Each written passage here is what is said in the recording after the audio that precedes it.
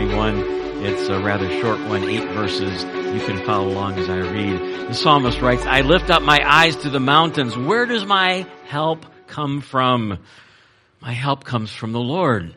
He's the maker of heaven and earth. He will not let your foot slip. He who watches over you will not slumber.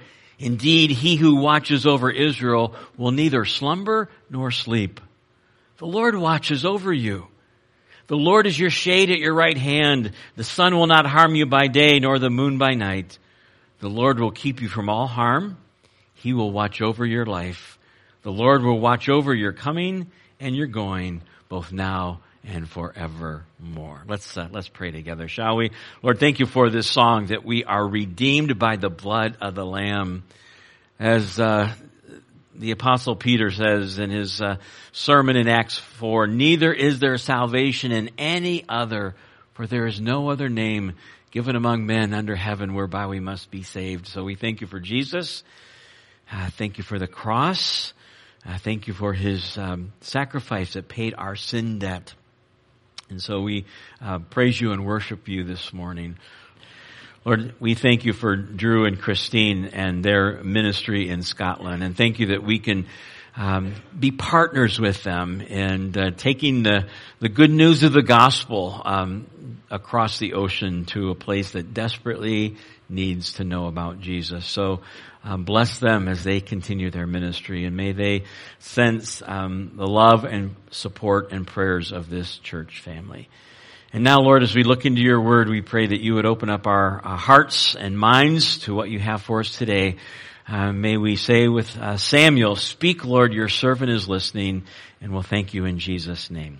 Amen. You may be seated.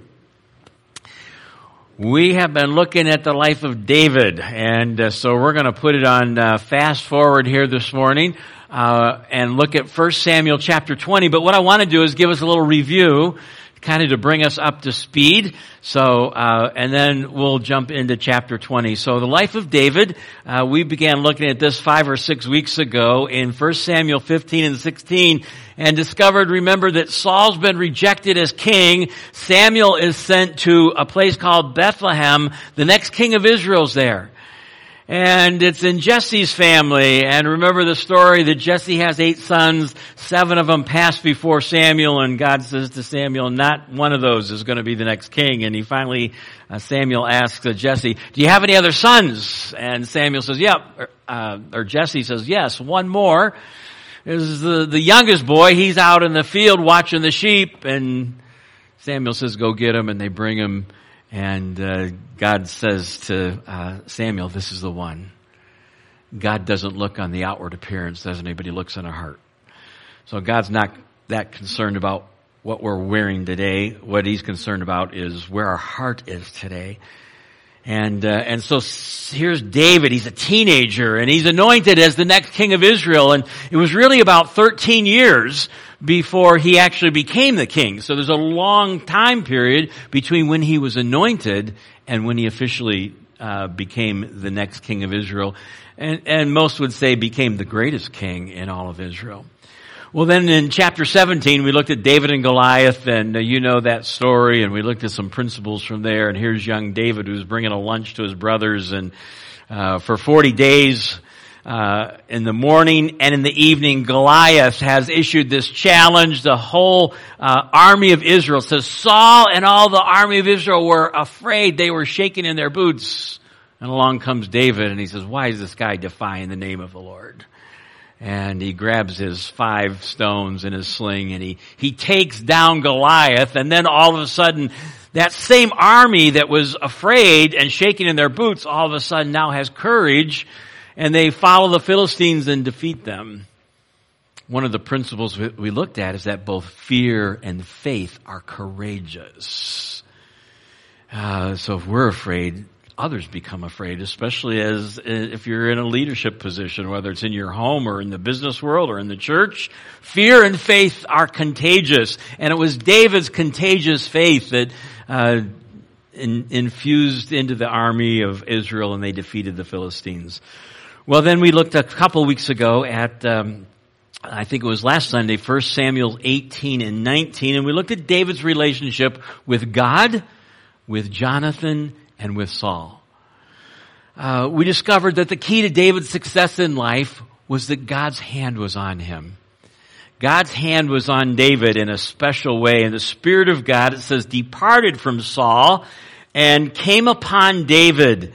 1 Samuel 18:14, in everything he did, he had great success because the Lord was with him.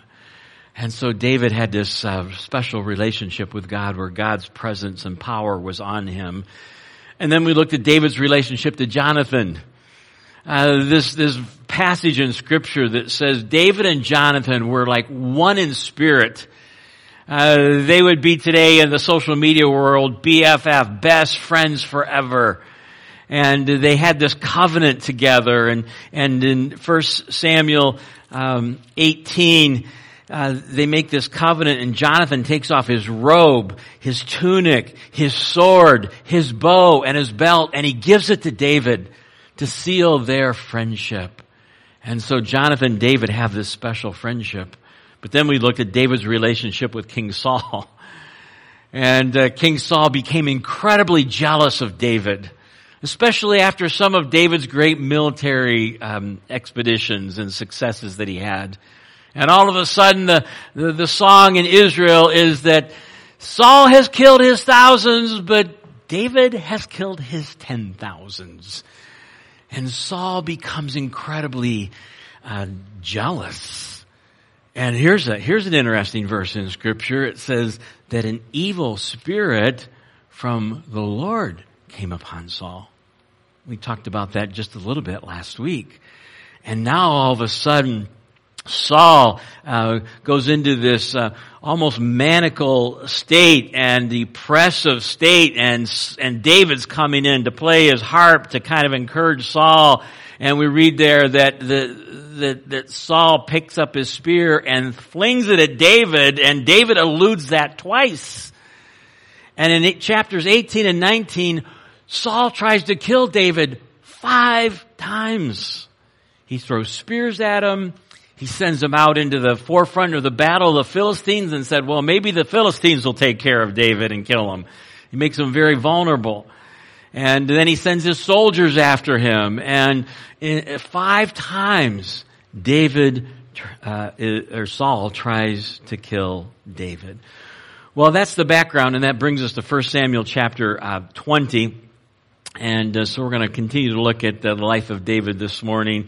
And this chapter 20 is a narrative. It's kind of a long story, and so I may read a little more scripture this morning than I usually do, but it's simply because this chapter 20 is telling a story, and we want to kind of get the full impact of the story. So we're going to start out with a conversation between Jonathan and David. The conversation between Jonathan and David. Now remember, Saul's tried to kill David 5 times, and of course Jonathan is King Saul's son. So let's pick it up in verse 1. Then David fled from Naioth at Ramah, where Samuel was, and went to Jonathan. So David's in crisis mode. I find it interesting. Where does he turn? He doesn't go back to his family at Bethlehem, which he could have gone to. No, he seeks out his best friend, Jonathan.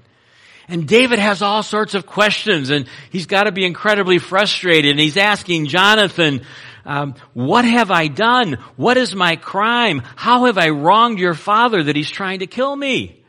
Why is your father trying to kill me?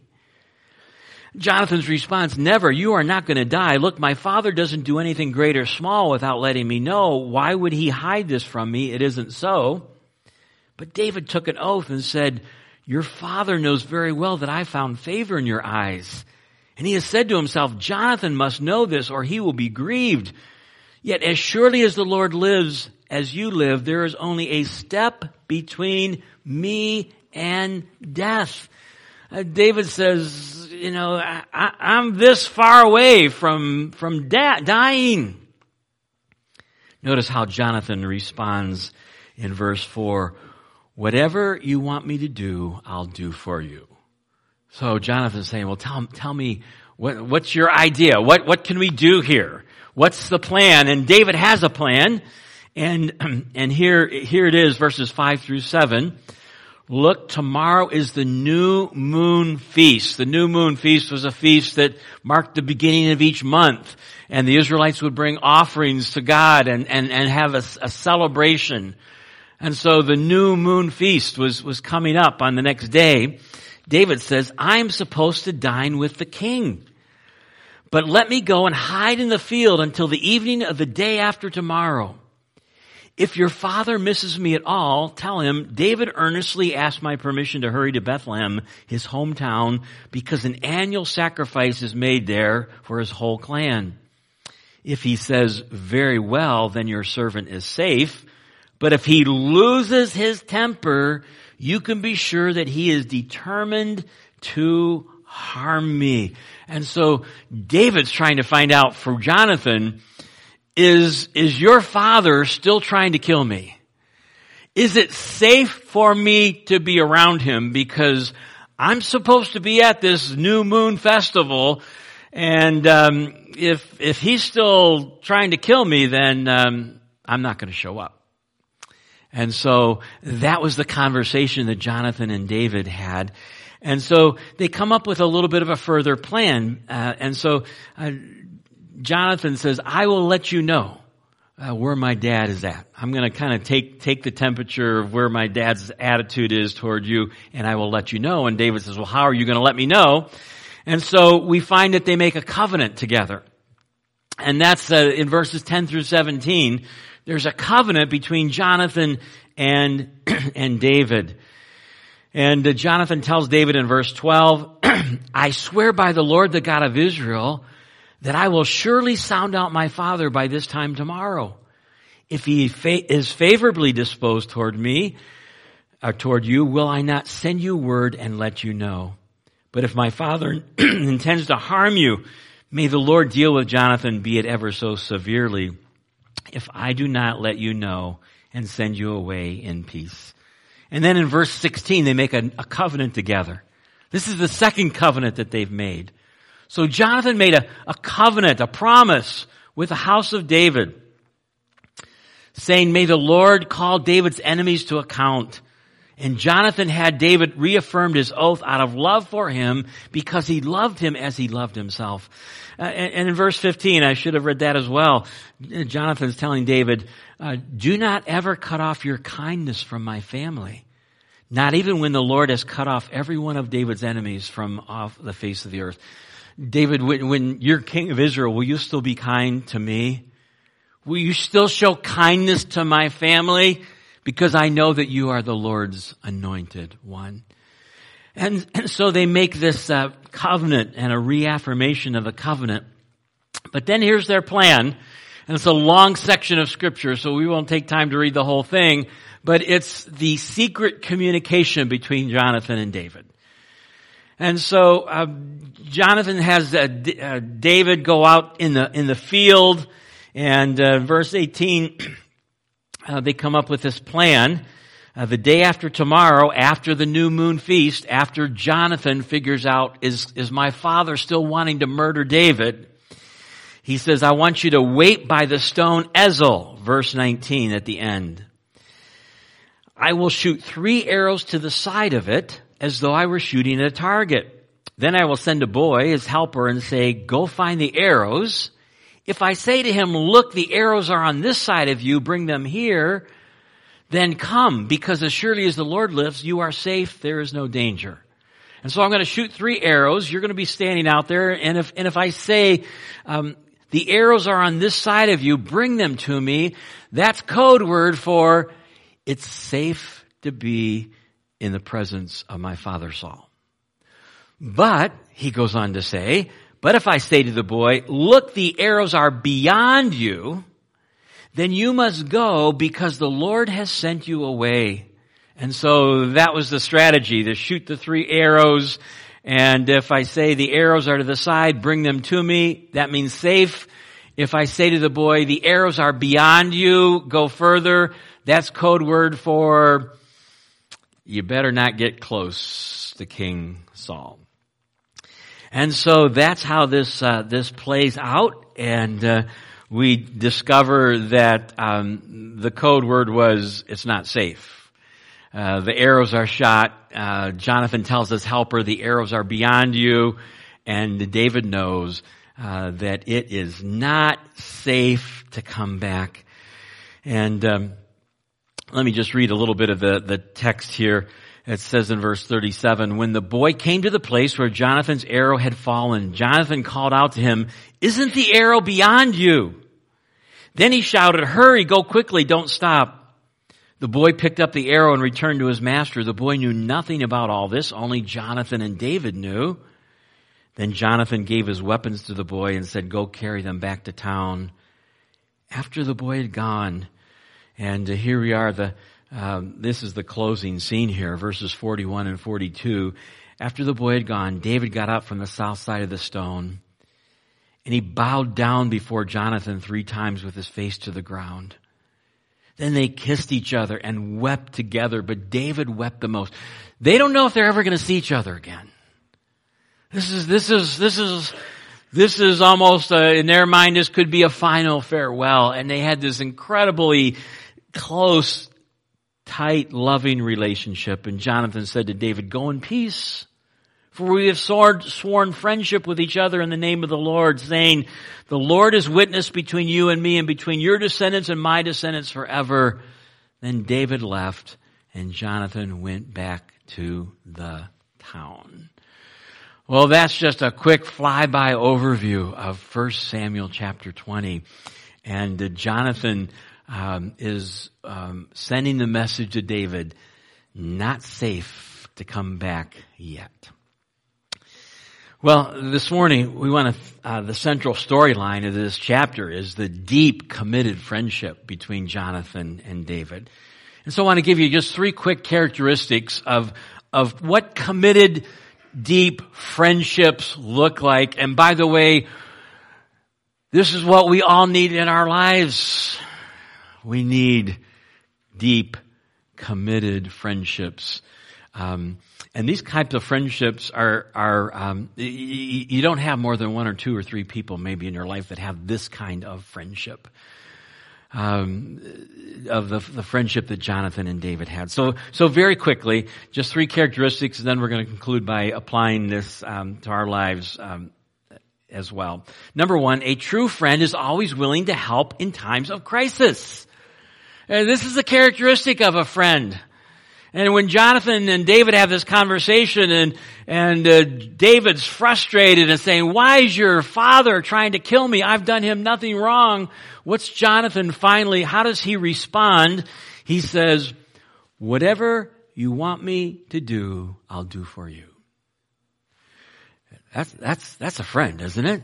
He's basically saying to David, tell me, I will do anything you ask me to do. The old saying is a friend in need is a friend indeed. And here is David needs a friend because his life is on the line. And God provided him with this friendship of David, with Jonathan rather. And so that's the first characteristic of a friend. A true friend is always willing to help in time of need or crisis. Ecclesiastes 4, a very familiar passage, 9 through 12, is a passage that oftentimes is read at weddings and is applied to marriage, but it really has a broader application about friendship and the benefit of 2 versus 1, of trying to do life solo, trying to do life alone. And here's what Solomon writes, David's son, 2 are better than 1. Because they have a good return for their labor. If either of them falls down, one can help the other up. But pity anyone who falls and has no one to help them up. And if 2 lie together, they will keep warm. How can one keep warm alone? Though one may be overpowered, 2 can defend themselves. A cord of 3 strands is not quickly broken. We could break that down this morning, but and talk about friendship and some benefits of friends and helping us in a time of need. But a true friend helps in time of crisis. Number 2, a true friend keeps his promises and his commitments. So David and Jonathan have these covenants, these promises that they make together. And David promises that he will watch out for and care for Jonathan's extended family and the family of Saul. And if you're familiar with 2 Samuel and you fast forward and David's now the king, Saul's been killed in battle, and Jonathan's been killed in battle, and Saul is gone, Jonathan's gone, and David in 2 Samuel 9 says, are there any relatives of King Saul left?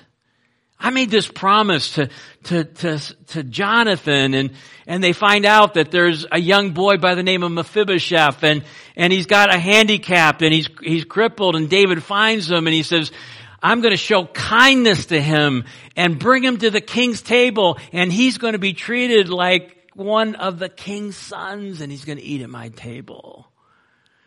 David kept his promise, and a true friend keeps their commitments and keeps their promises. And number 3, a true friend is our defender. A true friend is our defender. We find this all throughout 1 Samuel and David's relationship with Jonathan and King Saul, and it became very complicated because King Saul's son is Jonathan and he's best friends with David, and there's this little bit of a triangle here where Jonathan's father's trying to kill David. And it's interesting how many times Jonathan goes to bat for David and defends him, probably at the risk of his own life before his father. 1 Samuel 19 verses 4 and 5. Jonathan spoke well of David to his father and asked and said to him, let not the king do wrong to his servant David. He has not wronged you, and what he has done has benefited you greatly. He took his life in his hands when he killed the Philistine. The Lord won a great victory for all Israel. You saw it and were glad. Why then would you do wrong to an innocent man like David by killing him for no reason? He's trying to persuade his father, leave David alone. You should be thankful for David risking his life and killing Goliath. In 1 Samuel chapter 20, again, Jonathan goes to bat for David. And when David doesn't show up at this new moon feast, we find out that Saul is furious. He's mad. And it says Saul's anger, when Jonathan tells him, that David's not going to be here and why, Saul's anger flared up at Jonathan, and he said to him, you son of a perverse and rebellious woman, verse 30 of chapter 20, don't I know that you have sided with the son of Jesse to your own shame and to the shame of the mother who bore you? As long as the son of Jesse lives on the earth, neither you nor your kingdom will be established.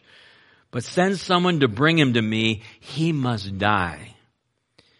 Verse 32, why should he be put to death? Jonathan says. What has he done? Jonathan asked his father. But Saul hurled his spear at him to kill him. Then Jonathan knew that his father intended to kill David. Not only did Saul try to spear David twice, he tries to kill his own son. He throws a spear at Jonathan. And that's how Jonathan knew not safe for David to come back. But what we want to see is that Jonathan was the defender of David. Maybe the phrase today is we need people who have our back, don't we? We need friends in our lives who will stand with us, and that was and speak truth. And that was the kind of relationship that Jonathan and David had. Well, let me wrap this up because there's an application here that I want us to see, and maybe it's obvious, but maybe it's not. But the scriptures say, you might be saying, man, I wish I had a friend like that. And we do need friends like that to cultivate those types of friendships. But in Proverbs it says there's a friend who sticks closer than a brother. And what I want to share this morning is to conclude that Jesus is the example of all three of those principles of a true friend. And so let's look at it as we close this morning. Jesus demonstrates and offers to us the same three characteristics of Jonathan and David's friendship. Number one, a willingness to help in times of crisis. If we've been saved for a long time, and I would be on that list because I came to Christ when I was 8 years old, and that was a long time ago, and we've been walking with Jesus for a long time, one of the things we forget is what the Lord saved us from. We need to realize how desperate our situation was. Without Jesus, we were hopelessly and helplessly lost, and we were condemned to eternity forever apart from God in a place the Bible calls hell. And there's nothing we could do to save ourselves. Not by works of righteousness which we have done, but by His grace and mercy He saved us. And so we go through the book of Romans, but God commendeth His love toward us while we were yet sinners. But Christ died for us. He paid our sin debt. And now when we put our faith and trust in Him, He delivers us from death to life, from darkness to light. Romans 8:1, there is now no condemnation to those who are in Christ Jesus. We stand before God as justified. Our legal standing before Him is perfection because He doesn't see our sin. He sees the blood of Christ, and He sees us as perfect in the righteousness of Christ. And so, boy, do we need a friend like Jesus, don't we? The world needs a friend like Jesus. And God offers us the gift of salvation. And I hope all of us here this morning have received that gift of eternal life. But that's not where the help stops, is it? Because as I've discovered and you've discovered, life is difficult. Life is challenging. And just because we know Jesus doesn't mean all our problems go away. In fact, sometimes coming to know Jesus means our problems increase. And so God doesn't just leave us alone, does He? He's there to help us in our walk with God. Psalm 46:1, God is our refuge and strength, a very present help in time of trouble. And someone once said we're either moving into a time of trouble, in a time of trouble, or we're coming out of a time of trouble. And that's the way life is. And so God offers us help, doesn't He? What a friend we have in Jesus. All our sins and griefs to bear. Jesus is there to help us. The psalm we read this morning, Psalm 121:1, I lift my eyes up to my hills. Where does my help come from? The God of the universe, the maker of heaven and earth, He is my help. Hebrews chapter 4 talks about Jesus as being our helper and our intercessor. And Hebrews 4 as our great high priest. He says, for we do not have a high priest who is unable to empathize with our weakness. But we have one who was tempted in every way just as we are, yet we did not sin. Jesus came and walked this world and He faced temptation. He got tired. He grew weary. And Satan tempted Him 3 times in the wilderness there in Matthew chapter 4. He says He knows what it's like. And so we can approach God's throne of grace with confidence so that we might find what? Mercy and find grace, that strength to help us in our time of need. And so God doesn't just leave us out there to live the Christian life alone. And one of the surefire ways of danger in our Christian life is to try to do it in isolation and not be connected with a group of believers and not be encouraging one another, not be praying for one another.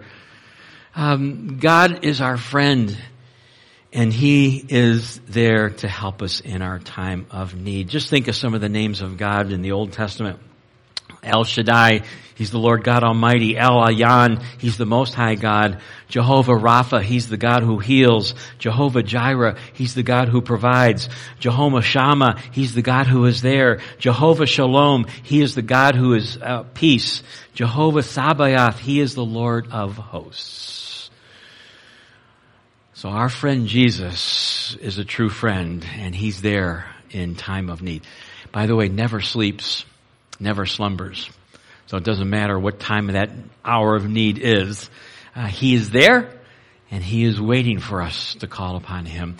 Secondly, God always keeps His promises. Now, that was the key thing between Jonathan and David. They made these covenants. They made these promises, and they kept them. David even kept the promise long after Jonathan had been killed in battle. And that's the way Jesus is, isn't He? He keeps His promises. We never have to wonder, is He going to come through? Now, we need to discern to whom the promise is given. Some are given to Israel. Some are given to the church. Some are given to us individually. We also need to determine, is this a promise that is conditional? In other words, do I need to do something to experience this promise? Or is it unconditional? A conditional promise, Philippians 4, 6, and 7. Do not be anxious about anything. Stop worrying. Okay. But here's your part. In everything, with prayer and supplication, with thanksgiving, let your requests be made known to God. Oh, this is a conditional promise. In other words, when I'm going through stress, when I'm going through difficulty, let me apply it personally. When you've got a grandson that's going to have some serious surgery, what do? Where do you go to for help? You go to God in prayer. And you lay it all before Him. And then it says there's an incredible promise that says that the God of this universe will guard our hearts, that's our emotions, our minds in Christ Jesus. And we will experience what? The peace of God that passes all understanding. So, God is a promise keeper. Titus 1:2 says, God who cannot lie. The old trick question, are there some things God cannot do? Yes, here's one of them. God cannot lie because He's a truth teller, and God always keeps His promise. Well, lastly, and then we'll be done here. The third application of a true friend. He helps us in our time of need. He always keeps His promises. He's our defender. We would put it in today's lingo as we said, Jesus has our back. And just as Jonathan was the defender of David before his father at the risk of his own life, God is our defender. Let me just share a couple of Psalms in conclusion here. Psalm chapter 10, verses 17 and 18. Listen to this. You, Lord, hear the desire of the afflicted. You encourage them and you listen to their cry, defending the fatherless and the oppressed. God defends the fatherless and the oppressed. God is their defender. He's our defender. Who else does God defend? Psalm chapter 68 in verse 4 and 5 we read, sing to the God, sing in praise of His name. Extol Him who rides on the clouds. Rejoice before Him. His name is the Lord. He is a father to the fatherless, a defender of widows. He defends the widow. Is God in His holy dwelling? God sets the lonely in families. So He's a defender of the fatherless, and He's a defender of the oppressed, and He's a defender of the widows. God loves to put the lonely in families. Psalm 62 verses 5 through 7. This is the Good News translation. The psalmist writes, I depend on God alone. I put my hope in Him. He alone protects and saves me. He is my defender. I shall never be defeated. My salvation and honor depend on God. He is my strong protector, and He is my shelter. And so just as God provided the future king of Israel, David, with a true, loyal friend by the name of Jonathan, a friend that helped him in his time of need, a friend that kept his promises, a friend that defended him. We have a friend that offers the same to us. His name is Jesus, and he's provided salvation for us. He provides us resources to live and walk the Christian life. He always keeps his promises, and he will defend us to the very end of our life.